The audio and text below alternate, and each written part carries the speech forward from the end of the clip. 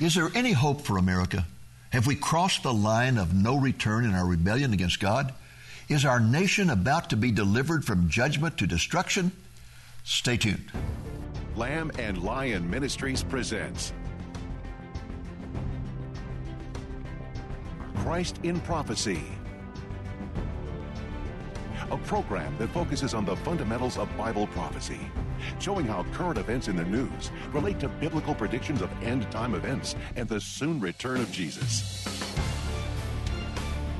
Now, here's your host, Dr. David Reagan. Greetings in the name of Jesus, our blessed hope, and welcome to Christ in Prophecy. Each year, our ministry sponsors a Bible conference that is held in the Dallas, Texas area in mid-July. In 2017, our conference theme was Living with Hope in the End Times. The conference began with an overview of the Bible's end-time promises to believers, promises that should provide us with hope. That overview was presented by Dr. Ed Hindson of Liberty University. He was followed by Dr. Tommy Ice, who spoke about the promise of the rapture. Next was Pastor Glenn Meredith, who presented a fascinating talk about heavenly rewards. He was followed by evangelist Don Perkins, who spoke about the millennial reign of Jesus. Dr. Andy Woods explained what the Bible says about the promises of the eternal state, and I concluded the conference by speaking on the subject, Is there any hope for America? Here now is part of my presentation.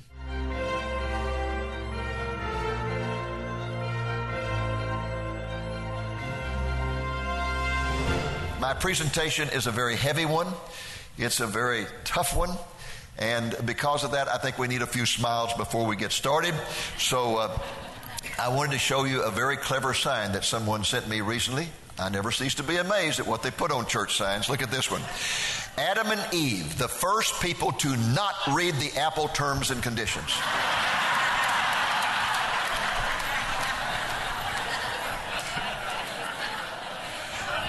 This next congregation is very excited about their pastor. Bring your spiritual marshmallows, our pastor is on fire.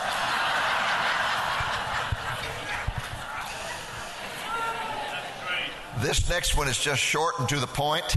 It says, it's too hot to change the sign. Sin bad, Jesus good. This next one, you know, the Bible says we cannot know when the Lord is going to return, but I found a church that thinks they know. Look at this. Are you ready for Jesus' return Sunday at 10:30?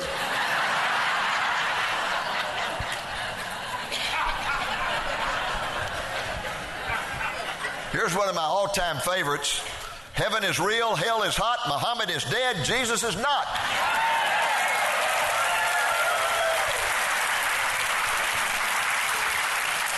And when you consider all the political nonsense that we've been through and are still going through, this is the sign you need to remember. Have the donkey and elephant let you down, turn to the Lamb. Amen.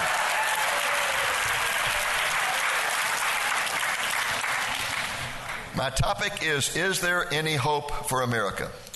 And I'd like to start off by asking you some questions. What does a famous Russian novelist have in common with a country preacher from Tupelo, Mississippi?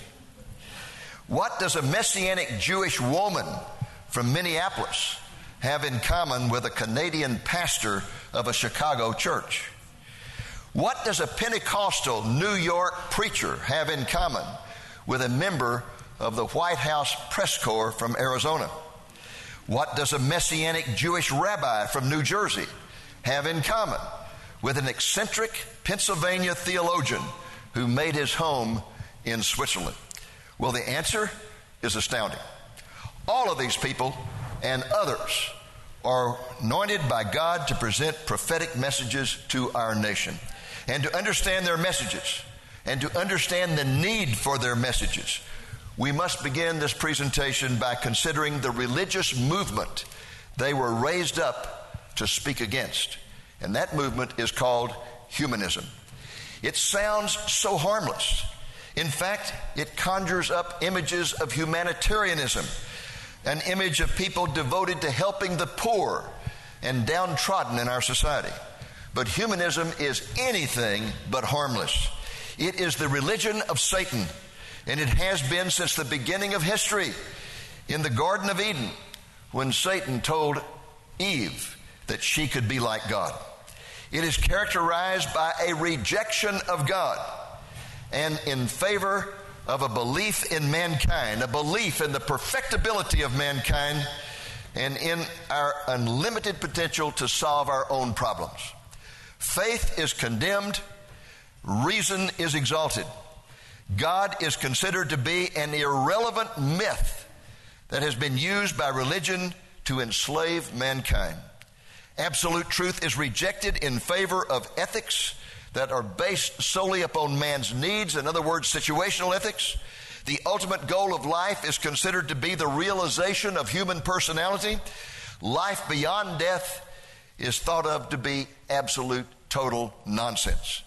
As I said, this philosophical religion has been around in various forms since the beginning of time, but it began to crystallize as a significant movement in this country in 1933, when a group of American humanists produced what was called the First Humanist Manifesto. This manifesto began with the assertion that the universe is self-existing and not created. The second principle was an affirmation of evolution. The third principle was the denial of absolute truth. It also rejected all aspects of the supernatural, and the declaration ended with a proclamation that the only hope for mankind was to rely on reason as opposed to sentimental and unreal hopes and wishful thinking. 40 years later, in 1973, a second Humanist Manifesto was issued, and the authors made it perfectly clear that their number one target was Christianity. Here's how it began. As in 1933, humanists still believe that traditional theism, especially faith in the prayer-hearing God, assumed to live and care for persons, to hear and understand their prayers, and to be able to do something about them, is an unproved and outmoded faith. Salvationism based on mere affirmation still appears as harmful, diverting people with false hopes of heaven hereafter. Reasonable minds look to other means for survival. This manifesto proceeded to condemn fake theologies of hope and messianic ideologies. The manifesto declared that a belief in the supernatural is meaningless and irrelevant. Their belief in man was summed up in one sentence. As non-theists, we begin with humans, not God, nature, not deity. And once again, the manifesto declared that reason is the only hope for mankind. This manifesto then specifically attacked the Christian concept of eternal life. It said, promises of immortal salvation or fear of eternal damnation are both illusory and harmful. They distract humans from present concerns, from self-actualization, and from rectifying social injustices. There is no credible evidence that life survives the death of the body. The manifesto also attacked Christianity for its view of human sexuality, condemning Orthodox religion for unduly repressing sexual activity.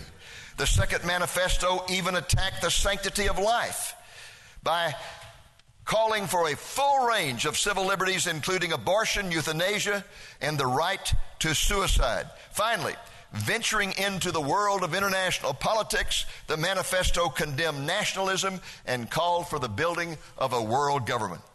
One of humanism's most significant spokesmen in America today is a man by the name of John Duffy.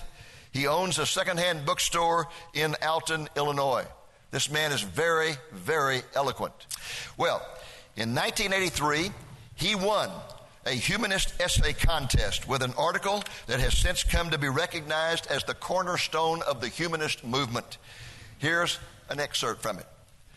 I am convinced that the battle for humankind's future must be waged and won in the public school classroom by teachers who correctly perceive their role as the proselytizers of a new faith, a religion of humanity that recognizes the spark of what theologians call divinity in every human being. There, in the classroom, teachers must embody the same selfless dedication of the most rabid fundamentalist preacher, for they will be ministers of another sort, utilizing a classroom instead of a pulpit to convey humanist values in whatever subject they teach, regardless of the educational level, preschool, daycare, or large state university. The classroom must and will become an arena of conflict between the old and the new, the rotting corpse of Christianity together with all its adjacent evils and misery, and the new faith of humanism resplendent in its promise of a world in which the never realized Christian ideal of love thy neighbor will finally be achieved. Let me just say that again. After that, and that really shook a lot of people, in 2006 he wrote another attack specifically on Christianity and Judeo-Christian values. And here's what he said: I don't care to live in a nation in which Genesis will someday be uniformly taught as creation science. Abortion is criminalized. Little girls are socialized for careers as housekeepers and baby machines. And homosexuality is stigmatized as a perversion and mental illness. I don't want an America in which the cross replaces the flag as the national symbol and the Bible becomes the law of the land. This is the enemy. This is the enemy that is winning the culture war in the United States of America. Ever since the 1960s, this nation has been embroiled in a culture war that has been spearheaded by the advocates of humanism, and that is a war against Judeo-Christian values. It's a war that we have lost. One of Christendom's most outstanding church historians is Jim Garlow, pastor of the Skyline Church in Mesa, California. In 2010, at the National Religious Broadcasters Convention, he presented a startling and sobering analysis of the relationship between Bible-believing Christians and American society. Here's a summary. He said from 1606 to 1833, a period of 236 years, Bible-believing Christians were the establishment of the United States of America. From 1833 to 1918, a period of 85 years, they were the predominant force. From 1918 to 1968, 50 years, they were the subdominant force. Notice how things begin to accelerate. From 1968 to 1988, they had become a subculture. Period of 20 years. From 1988 to 1998, 10 years, they had become a counterculture. From 1998 to 2008, Bible-believing Christians had become an antithetical culture, which is a culture in full opposition to the predominant values of the culture. And finally, since 2008, Bible-believing Christians have become a persecuted culture in the United States of America. This analysis clearly reveals that Christians have lost the culture war, that Christianity in America is in rapid retreat, and humanism is in the ascendancy. And all of this is in fulfillment of prophecies which state that in the end times, right before the return of Jesus, society will become as evil as it was in the days of Noah. And if you go to Genesis chapter 6 and look at what it says about the days of Noah, you will see that there were two characteristics of that society: immorality and violence. And everywhere we look in America today and around the world, we see societies descending into the chaos of immorality and violence. The Apostle Paul painted the same dismal picture of end-time society in his famous prophecy recorded in 2 Timothy chapter 3, where he said, "Realize this, that in the last days, the days we're in, difficult times will come. For men will be lovers of self, lovers of money, boastful, arrogant, revilers, disobedient to parents, ungrateful, unholy, unloving, irreconcilable, malicious gossips, without self-control, brutal, haters of good, treacherous, reckless, conceited, lovers of pleasure rather than lovers of God, holding to a form of godliness, although they have denied its power." Notice that in this passage, it's told that in the end times, the times in which we're living, men will come to love three things. First, they will love self. That is the religion of the end times, not only here but around the world, and that is the religion of humanism, the exaltation of man, the belief in man. It says they will love money. That is the god of the end times. Anytime humanism is your religion, your God will be money. That is materialism. And then there's a third one that goes hand in hand.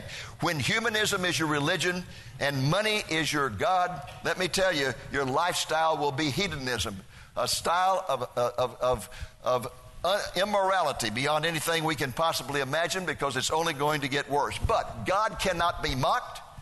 And whenever you have humanism as the religion, materialism as the God, hedonism as the lifestyle, the payoff always is nihilism, which is a $64 philosophical word for despair. And that is the reason that American society and societies all over the world today are literally wallowing in despair, is because people have committed their lives to humanism and all the things that go with it. We see a nation in despair. We see a world in despair. The Bible teaches that societies committed to humanism, materialism, and hedonism are candidates for the wrath of God. Consider these words from Romans chapter 1.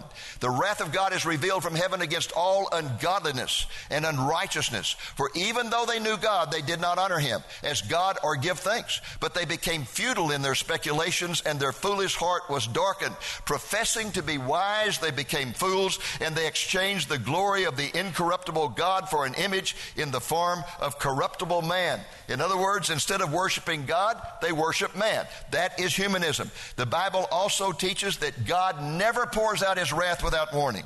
I want you to consider two of the saddest verses in the Bible written about the nation of Judah after its destruction by the Babylonians. Look at this, 2 Chronicles 36. The Lord, the God of their fathers, speaking of Judah, Lord, the God of their fathers, sent word to them again and again by his messengers, because he had compassion on his people and on his dwelling place, speaking of the temple. But they continually mocked the messengers of God. They despised his words. They scoffed at his prophets until the wrath of God rose against his people until there was no remedy. God sent the prophetic voices. He sent the remedial judgments. He always warns before he pours out his wrath. You can almost hear the Lord weeping when you read those two passages of his destruction of the beloved nation of Judah. My friends, like Judah, America is a nation that has been greatly blessed by God. Like Judah, America has turned its heart against the very one who has blessed us so mightily.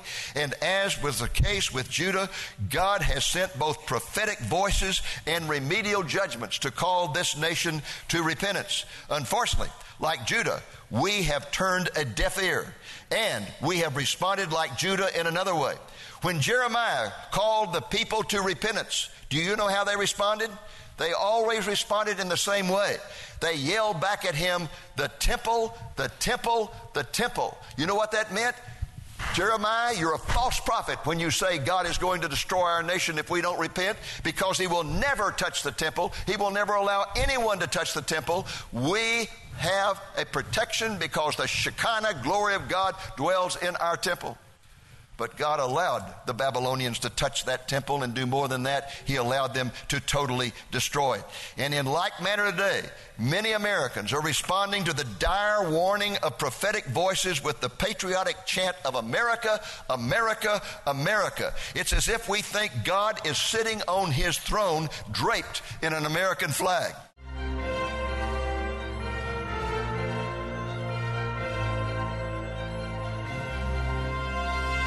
At that point in my presentation, I began to present a survey of the prophetic voices God has raised up to point out the sins of our nation and call us to repentance. I began with 4 voices from the past. First, Pastor Peter Marshall, who in 1944 called for God to send a prophet to warn our nation against its embracement of humanism and materialism. God responded to that call 30 years later in 1974 when he gave Pastor Dave Wilkerson a vision of the judgment that awaits our nation. At the same time, he anointed Francis Schaeffer to speak out against humanism and materialism and the increasing apostasy in the church. The decade of the 70s ended with the 4th voice from the past, Alexander Solzhenitsyn, who proclaimed that America was on the same path that had led to the destruction of Russia, all because we, like the Russians, had forgotten God. I then turned to the current 9 prophetic voices that God has raised up who are active on the scene today.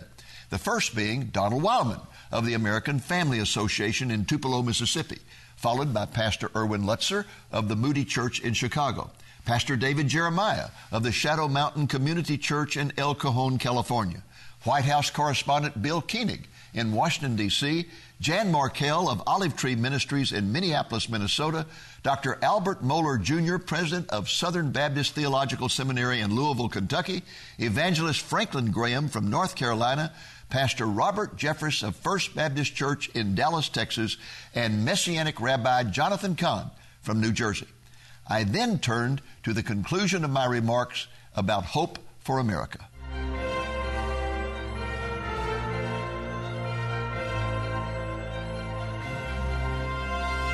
I wish I could conclude by assuring you that there is hope for our nation, but I cannot. I believe the man who promised hope has robbed us of it. Some have pointed to the fact that our nation has experienced great spiritual revivals in the past when we had gone cold in the Lord. But folks, let me make a point too that's very important. This is no longer the case in America. We have not just grown cold in the Lord. We have turned our back on God and His Word to the point that we are a nation in all-out rebellion against God, shaking our fist at Him and telling Him that we will do as we damn well please. That's the attitude of America today. God, in His grace and mercy, has given us a brief respite through the election of Donald Trump, but it is a respite only in the sense that our headlong dash into self-destruction will be delayed for a while, but it will not be turned around. I can prove that easily with three brutal facts that we have to face up. Just consider that after 8 years of the most ungodly administration in American history, President Obama left office with a 60% approval rating. After 8 years of the most ungodly administration in American history, Hillary Clinton, his designated heir, received 3 million more votes than Trump did. And our nation's future, the millennials, ages 18 to 29, supported out and out a socialist. And when he didn't get the nomination, they supported Hillary Clinton overwhelmingly. That's the future of our nation. That's where the heart of our nation has shifted. But there's something more important even than those facts that show you where we're headed.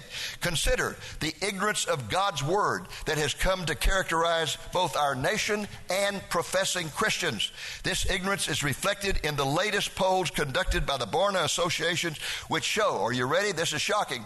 The latest polls show only 9% of Americans now are Bible-believing Christians.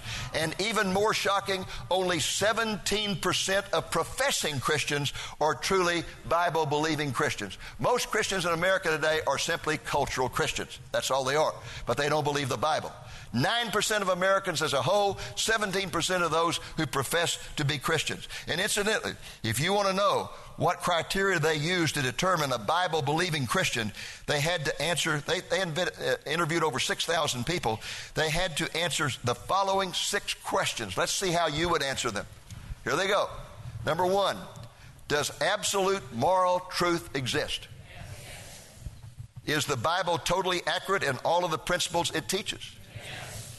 Is Satan a real being and not simply a symbolic force? Yes. Can people earn their way into heaven by doing good works? No. Did Jesus live a sinless life? Yes. Is God the all-knowing, all-powerful creator of the world who still rules the universe today? Yes. Only 9% of Americans answered those questions right. Only 17% of professing Christians answered those. You would be surprised how many people saying that they were evangelicals said Jesus sinned. It's just incredible, just incredible. That's the kind of Bible ignorance that exists in our country today. So many of our churches are simply in the entertainment business rather than the discipling business, and it is showing up. Well, my friends, we need to face up to the fact that we have lost the culture war. Humanism has triumphed. We are now a nation begging God to deliver us from judgment to destruction, but we should not despair for 2 reasons. First, what we are experiencing is a fulfillment of end-time Bible prophecy. For the biblical prophets, including Jesus himself, all prophesied that in the end time society would disintegrate into violence and immorality, that it would become as evil as it was in the days of Noah, and that is where we are today. And Thus, we are witnessing the very signs that herald the soon return of Jesus. This is why the great pastor Adrian Rogers once said, "The world is growing gloriously dark." You have to understand Bible prophecy to understand that statement. The world is growing gloriously dark. And this is the reason Jan Markell likes to put it this way: the world is not falling to pieces. Rather, the pieces are all falling into place. The second reason we should not despair is because there is individual hope. For those of us who are believers, God has promised that He will never forsake us. We also have the incredible hope of the rapture, which we've been hearing about today. And there is also hope for unbelievers. As Robert Jeffress likes to point out, when the darkness deepens, the light of Jesus will shine more brightly like a diamond on a black cloth, and more people will be drawn to Jesus, and they will be saved. Amen.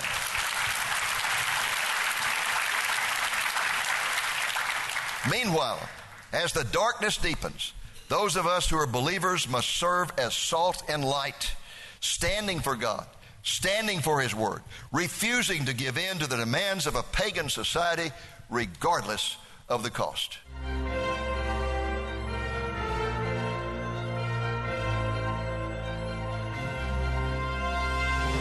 Well, folks, I said at the beginning of my presentation that this was going to be a very heavy one, and it was.